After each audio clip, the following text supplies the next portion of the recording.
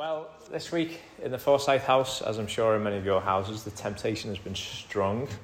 We've been resisting as firm as we could, and the heating has stayed off. It started to feel a little bit chilly, hasn't it? In the evenings, it's not too bad at the moment, but when the sun goes down, it's starting to get a bit cold. And Elizabeth has drawn a line. October is the watershed. We're not allowed to put is that right, or is it November? October, maybe mid-October. We'll see how we get on. But yeah, it's getting cold, but that is on the back of an extraordinary summer, right? We've been spoiled. I think that it's probably not actually that cold, but we feel it's cold because we've just had an amazing summer. It's been so warm, and it's really caught us by surprise. But remember how the year started. It's escaped maybe our memory, but the year started with storms. Remember those? Remember Storm Eunice in February? The big one, all the gales and strong winds that ripped through the country. And if you walk through some of the parks in the area, you can still see the remnants of Storm Eunice. Otterspool Park in particular. It's not so bad in Sefton Park, but some of the big trees that came down, in Storm Eunice, are still there. They're only just about getting to cut them up. And that wood's probably going to be like gold. If you've got a wood burner, everyone's going to be going to scavenge it. And you're going to have a battle for that, Matty. But yeah, some of the trees that came down were big. Big trees that were felled by the wind. But what's interesting as you walk through is it wasn't like a whole stretch of trees. Some trees came down, but some trees stayed up. You'll see as you walk through, there are little gaps in the woods as you go through. And what's interesting is the tree that stood up and is still standing and the tree that fell down, both were being affected by the same thing. The same wind was pushing against them, but for some reason, one tree stayed up and the other fell to the ground. What was the difference between those two trees? Well, we're going to hopefully see. We're going to carry on reading through Psalm 1. If you've got a Bible, turn with me. If you haven't got a Bible, just pop your hand up. And let's see. Matty will grab you a Bible. And I think it'll be page 448 if you've got one of our church Bibles. I'm going to read Psalm 1. I'm going to pray. And as we read and as we work through this next part of the psalm, this afternoon, I hope we find the answer. I hope we find a deeper answer to the tree. There's more to it than just the tree standing up and trees falling down. But I hope that God, by His Spirit, leads us to truth and begins to help us see, particularly as we look at being a people of transformation, what it looks like to grow, to bear fruit, to stand firm in Him. So let me read Psalm chapter 1. I'm going to read the whole Psalm to us. Psalm chapter 1, verses 1 to 6. Blessed is the man who walks not in the counsel of the wicked, nor stands in the way of sinners, nor sits in the seat of scoffers. But his delight is in the law of the Lord, and on his law he meditates day and night. He is like a tree planted by streams of water that yields its fruit in its season, and its leaf does not wither. In all that he does, he prospers. The wicked are not so, but are like chaff that the wind drives away. Therefore the wicked will not stand in the judgment, nor sinners in the congregation of the righteous. For the Lord knows the way of the righteous, but the way of the wicked will perish. Let's pray. Father, we thank you for your word. We thank you that it is truth. We thank you for what we've confessed and sung and how we've been able to adore you already with the truths in the songs that we've sung, and we thank you for this truth here. Father, we pray that by the power of your Spirit, you would illuminate it to us, that you would draw us to see the beauty of your Son. Ground us in it, grow us in it, change us by it. Father, we believe that your word is living and active, sharper than any two-edged sword. And so we pray even more so this afternoon as we look at our value of being a people who pursue transformation, even more this afternoon, we pray that you would change us. Transform us, we ask, into the image of your Son. And it's in his name that we pray. Amen. Well, remember last week we started looking at our values of truth, transformation, and presence. We're a church who hold on to and hold out The truth of God's word is the truth that the world needs to hear. We're a people who pursue transformation, in particular gospel transformation in each other's lives, and we're a people who practice presence, and we'll see what that means last week. And we're using Psalm 1 as a bit of a foundation for us to really walk through and understand what these values mean to us as a church. And last week we started in the first couple of verses of Psalm 1, verses 1 and 2, and we looked at what it means for us to be a people of truth. And if you were here last week, remember we looked at really there's only two ways to live. Remember the two people. There's the righteous person who is blessed because they are holding on to the truth of God's word. They delight in God's law. They meditate on God's law. And their future, their destiny is one of blessing. Remember how we looked at the weight of that word. Blessing being overflowing in all that's good. There is that way to live, or then there is the other way to live.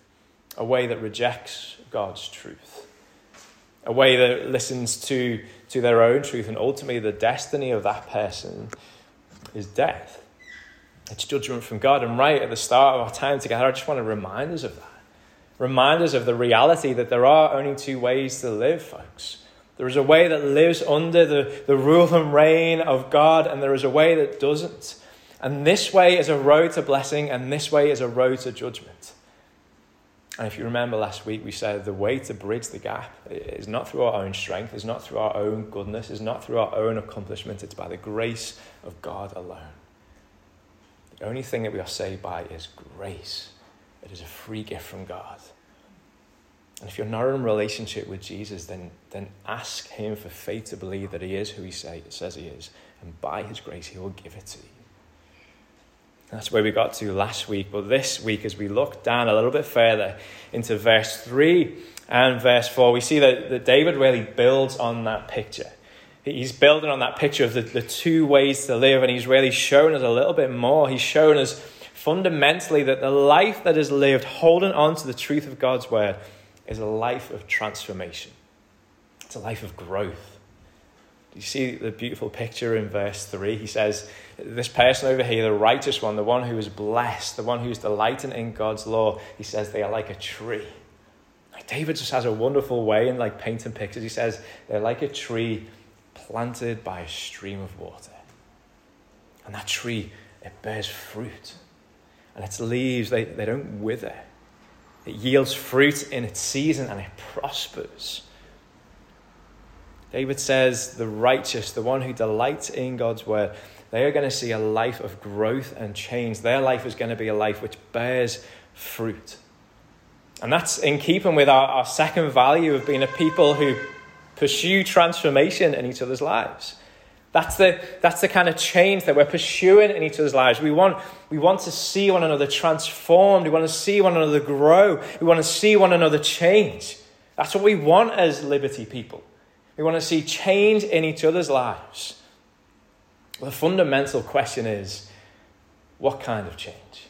What is it that we want to be transformed into? What is it that we want to change into? What is the type of growth that we want to see? Because it's easy to say, yeah, I'm going to be a Christian. I'm going to believe that God is who he says he is. It's easy to kind of say that and then just to cruise through life and just wait for death and wait to be with God. But that isn't what he intends. He wants us to grow. He wants us to change. And he wants to see a specific type of transformation in our lives. And the change that he wants to see is this. If you flick up the slide here, Karis, we'll see in Romans chapter 8, verse 29, we read this. Those whom God foreknew, he also predestined to be conformed to the image of his Son. There's a few weighty words in there. So let me read it in a different way. God knew his people in advance, and he chose them to be like his Son Jesus. That's what Romans 8:29 is saying. The change, the transformation, the growth that God so desires in the lives of his people is that we will change to be more like Jesus. To change into the likeness of Jesus. That is the great goal of every Christian. When we become Christians, folks, it isn't about being better people. It isn't being about people who do more good. It isn't even about being people who do less bad and sin less. They are all wonderful things. The great goal is to be more like Jesus, is to grow in his conduct and his character for the glory of God. That's what the Christian life is about, folks. That is the great goal, to glorify God by being changed into the image of Jesus. And that is what the Bible calls sanctification. Matty mentioned it to us before. That's a word we find in the Bible, and it's a weighty word. It's a word that you might have come across before. You might not have come across before. Maybe you've come across it in the Bible and you don't quite understand what it means. Maybe you've never heard it before, but I'm just going to go deep for a second. We'll be all right. Come with me, hold my hand, and we'll just for a few minutes, just unpack what it means, because it's so important. This is our life. If you're a believer in the Lord Jesus Christ, your life is one of sanctification. So let's understand what that means. Sanctification means to be set apart, to be made holy. It is really what this verse is saying. It's to grow in the conduct and character of Jesus. That's what sanctification is. And the Bible talks about sanctification in two ways. It talks about it firstly as an event, something that's happened and already been completed. And then it talks about it as an ongoing process, something that's still continuing now. Now, I know that can be a little bit confusing, so let me put it like this. Think about a marriage. So Matt and Rebecca got married earlier this year. You can congratulate them if you haven't already. Well done. I could ask Matty, I could say, are you married? Matty would say to me, yeah, I got married. I got married on, come on the what? May the 27th. Well done, you passed the test. That was a bit cruel, wasn't it? Well done, mate. Yeah, I got married. I got married on a specific date, on Friday the 27th of May 2022. That was a one-time event. It's not going to happen again. It happened once. But there's also a sense in which Matty and Rebecca are in the process of marriage. They're growing in their marriage every day.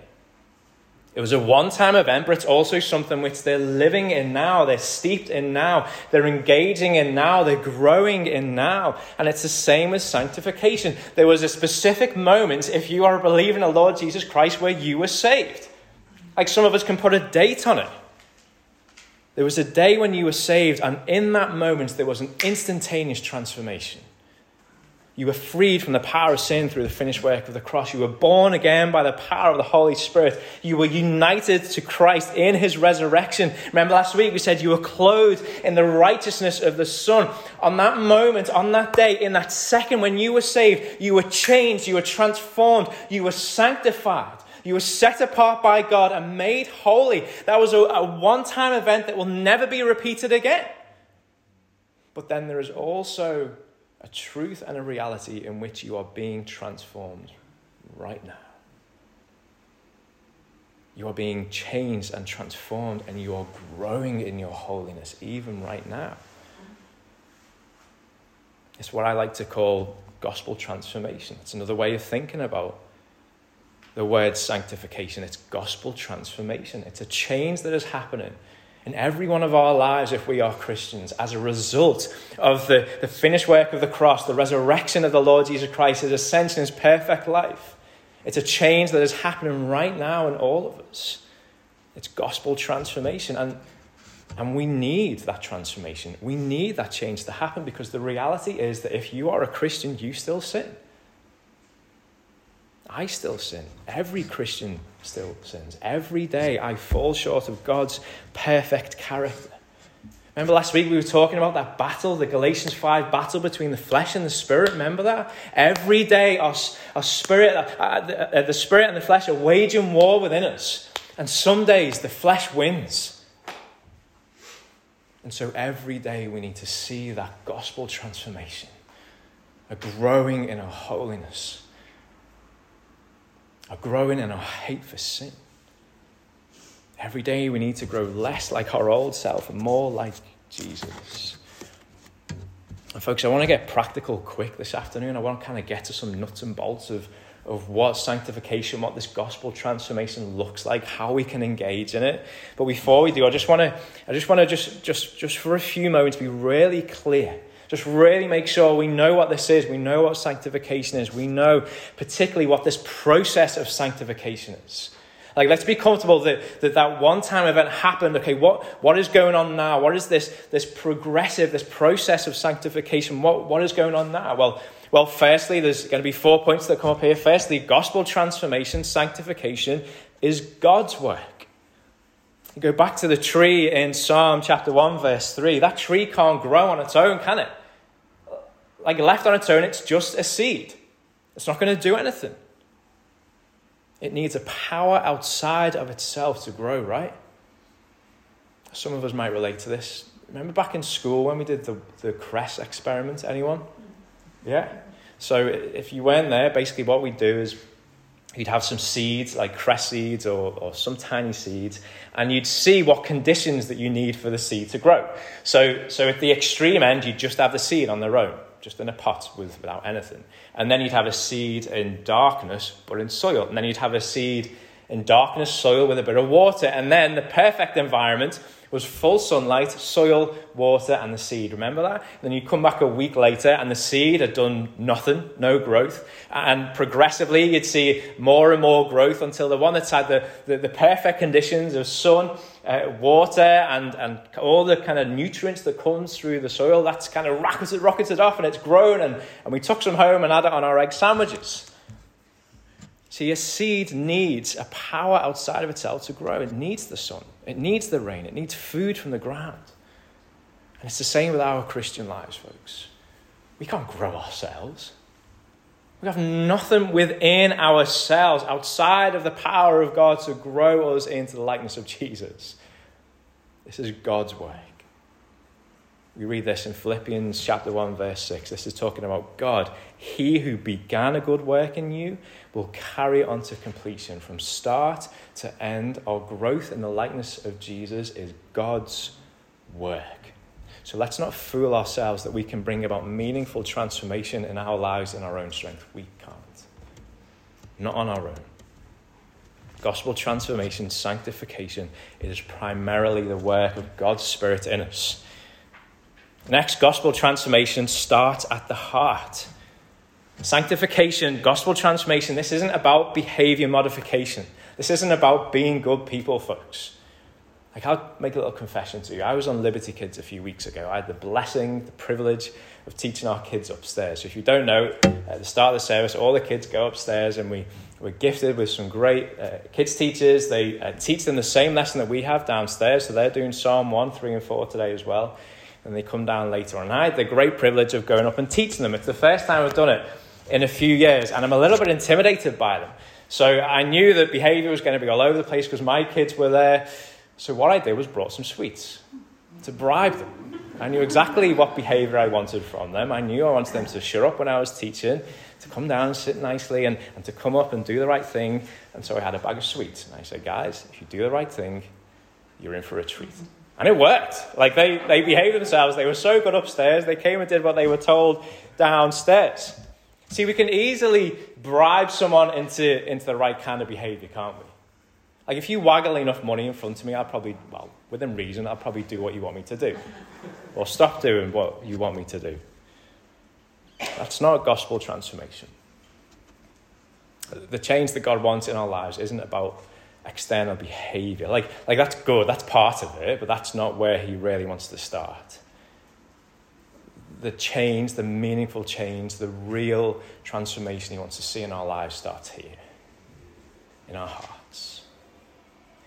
You see, because God created us, he knows better than anyone how we work. And he knows that to see long-lasting, meaningful change, this is where it needs to start. In the New Testament, Jesus takes this picture from Psalm 1, the picture of the tree growing into fruit, and he tells a parable about it. He talks about two men, a little bit like David, and he talks about a man who grows good fruit and a man who grows evil fruit. And in Luke chapter 6, verse 45, as he tells this parable, he really communicates quite clearly how it is that we see the external fruit, the behaviors, the actions, the things that we speak, the things that we think, how it is that we see these things. And he says this, and it makes so much sense. He says, out of the abundance of the heart, out of the overflow of the heart, the mouth speaks. Okay? You see what he's saying? The stuff that comes out of here, The stuff that we do with our hands, the stuff that we think, it doesn't just come from nowhere. It comes from the overflow of what is in our heart. What we say with our mouth, what we do with our hands, what we think with our minds, it all starts here. With our desires, with our motives, with our affections. And that's where he starts the change. That's where he starts the transformation. It starts at the heart. And now, I'm not saying it's not good to change your behavior. That is a good thing. But only if it comes from a transformed and changed heart. Next, we see that gospel transformation, sanctification, it is motivated by love. In Paul's second letter to the Corinthians, you get this beautiful picture of Paul kind of pulling back the curtain on what his motivation for ministry is. Like Paul the apostle gave his life to serve Jesus. He gave his life to walk in obedience to Jesus. Like we say this often, like all the apostles, apart from the apostle John, who suffered a lot, who was persecuted a lot, all of the apostles died cruel deaths walking in obedience to Jesus. Like they literally gave their lives, they laid their lives down to serve Jesus, to minister in obedience to Jesus, to serve the church. They gave everything that they had to serve the church and to serve their Savior. And you get this wonderful moment in 2 Corinthians 5 verse 14 where Paul pulls back the curtain and tells us why he does it. Why does he walk in obedience to the law? Why does he give his life for Jesus? Why does he constantly put sin to death? He wasn't perfect, but he lived a life of chasing sanctification and chasing change and chasing transformation. And he pulls back the curtain and he says, this is why I do it. And what we don't read is this. I do it because I feel guilty. What we don't read is this. I do it because I feel like I have to. What we don't read is I do it because God tells me to. No, what we read in 2 Corinthians 5:14 is this.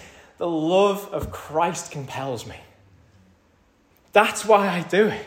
That's why I want to change. That's why I want to give my life for Jesus. That's why I want to walk in obedience to his law. Not because I have to. Not because I feel guilty. Not even because I'm told to. But because I love Jesus. That is the motivation. That should be the only motivation for change. Because of the love that Jesus has shown to us so powerfully in his death, in his resurrection, in his ascension. Friends, in here you will find countless commands. God will consistently call you to obedience. You will find things in here where you read and you're like, oh, really? I'm not too sure about that. That's going to be painful. That's going to cost me a bit, Lord. Are you sure? Every command in here, folks, it is underpinned with the love of God. He isn't calling you to obedience because you have to. He isn't calling you to obedience because you owe him something. He wants you to walk in obedience because he loves you. And so in love to him, in loving response, we do. We pursue change. We pursue transformation out of a heart motivated by love. And here's the next thing, and this is where we're going to get practical. Gospel transformation is a work with God. So we said right at the top there, gospel transformation is God's work. That is true. He starts it, he finishes it, but we pursue it. We engage with him as he brings about the change that he wants in our lives, as he conforms us, shapes us, makes us more into the likeness of his Son. We engage with him. So think back to those trees in Otterspool Park. The one that's standing up tall, the one that's fallen on the floor. Why is it that some trees stood and they're still standing now? Well, firstly, because they were exposed to the light. They had a strength because they were able to kind of push above the canopy and draw down the light from the sun. And so they were able to draw down the strength from the light that they received, and it created strength. They weren't living in the shadows. They weren't living beneath the canopy where they weren't able to draw down the strength from the light. They were strong because they were exposed to the light. Secondly, they're stood and they're well standing because they are well fed. They're healthy trees. You walk past the trees that are on the ground and you can see they're rotten inside. Have you seen them? They're decaying. The trees that are standing are healthy trees. Thirdly, they are standing, they're still stood up now because they have deep roots. They have a stability and a strength because they have buried their roots deep into the ground. These trees are confronted with light. They are well fed and they have deep roots. And our participation in our gospel transformation, our sanctification follows the same pattern. We grow by being exposed to the light, not the sun, the light, Jesus Christ. We grow by feeding on what is good, and we grow by laying down our roots. And I just want to spend the rest of our time just looking at that in a little bit more detail. What does that mean for us? What does it mean to look to the light? Well, Matty started our time together in our call to worship, reading from 2 Corinthians 3:18, and this is what we read, the Christians behold the glory of the Lord, and as we do, we are being transformed. We behold the glory of the Lord, and as we do, we are being transformed. What does that mean? What does it mean to behold the glory of the Lord? Well, quite simply, this process of gospel transformation, this process of sanctification, of becoming less like our old selves and more like our perfect, righteous Jesus, that process is at its most vigorous when we turn our face to Jesus, when we look to Jesus. That's what it means to behold. We sung it before, right? To look in the face of Jesus. He is the glory of the Lord. And if you think of our tree here in Psalm 1, or think of any plant, for it to grow strong and healthy, for it to bear good fruit, it needs to be exposed to the sun. It needs to bask in the light of the sun. And it's the same for us, brother and sister in Christ. If you want to grow good fruit, if you want to be transformed, you need to bask in the light of the sun. The Son, Jesus Christ. And so if you feel like you're not growing, if sin has become attractive to you, if your flesh feels weak, if you feel like your love for God has grown cold, behold Jesus. Meditate on the goodness of Jesus. Turn your attention away from what is unfruitful. Turn your attention away from what is dark and turn it to Jesus. Think about his cross. Think about the power of his resurrection. Think about the glorious beauty of the perfection of every aspect of his character. Meditate on those things. Think about those things. Behold him. We need the light in order to grow. Secondly, we need to feed on what is good. Remember our man back in Psalm 1? The strong and healthy fruit that he yields doesn't come from nowhere. It connects back to what we looked at last week. The strong and healthy fruit, the prosperous fruit that this man yields, it is directly related to him holding on to the truth of God's word. Remember, he is the one who is delighting in God's word. He is meditating on the truth of God's word. I love the picture of David in verse 3. He says, that man, the man who is holding on to the truth of God's word, it's like he has been planted next to a stream of water. Just picture it now. A tree in full blossom, bearing beautiful fruit. Next to this bubbling brook, this stream of water. This source of constant, never-ending life and goodness and nourishment flowing through this tree. One of the key reasons that God has given us the truth of his word is to change us, is to grow us, is to transform us. It's to feed us on all that is good. And I look back on my week this week and I think the moments where I experienced real change, real transformation, they were all moments where I'd spent time in God's word. And I'm not just saying that because that sells well with the passage. That's honestly true. You could say that yourself if you're being honest with yourself. The moments of true transformation in your life, they come from times where you spend meditating and delighting on the truth of God's word, because it is in here that we are fed with what is good. I can think of just times of private study this week where God's confronted me with sin in my life and just brought about a change by his Spirit.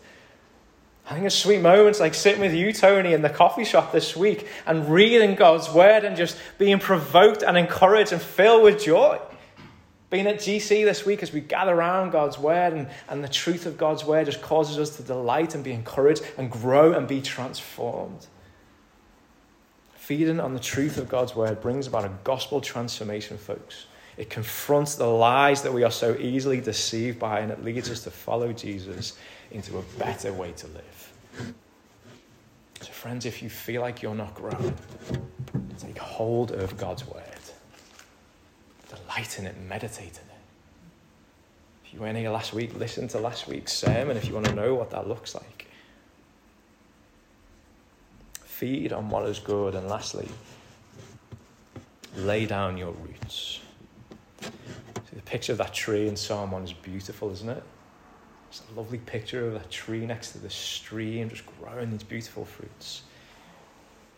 But like we saw in verse 1 and 2 last week, verse 3 and 4 also tells a story of what life outside of a relationship with God looks like. In verse 4, David says, "The wicked are like chaff that the wind drives away." Now, you probably don't know, so I'll tell you. Chaff is, like in a field of wheat, and you get the stalk, and then I'm speaking in a language that I don't understand. Bear with me. And then you get the bit at the top with the seeds and the grain on. That outside bit so inside the stalky bit, there's the grain, and outside the grain, there's like a bit of skin. That's the chaff. It's useless. It's good for nothing. There's a reason that we don't know about it, because we don't need it. It doesn't do anything. And the farmer wants to remove the chaff so we can get to the good grain.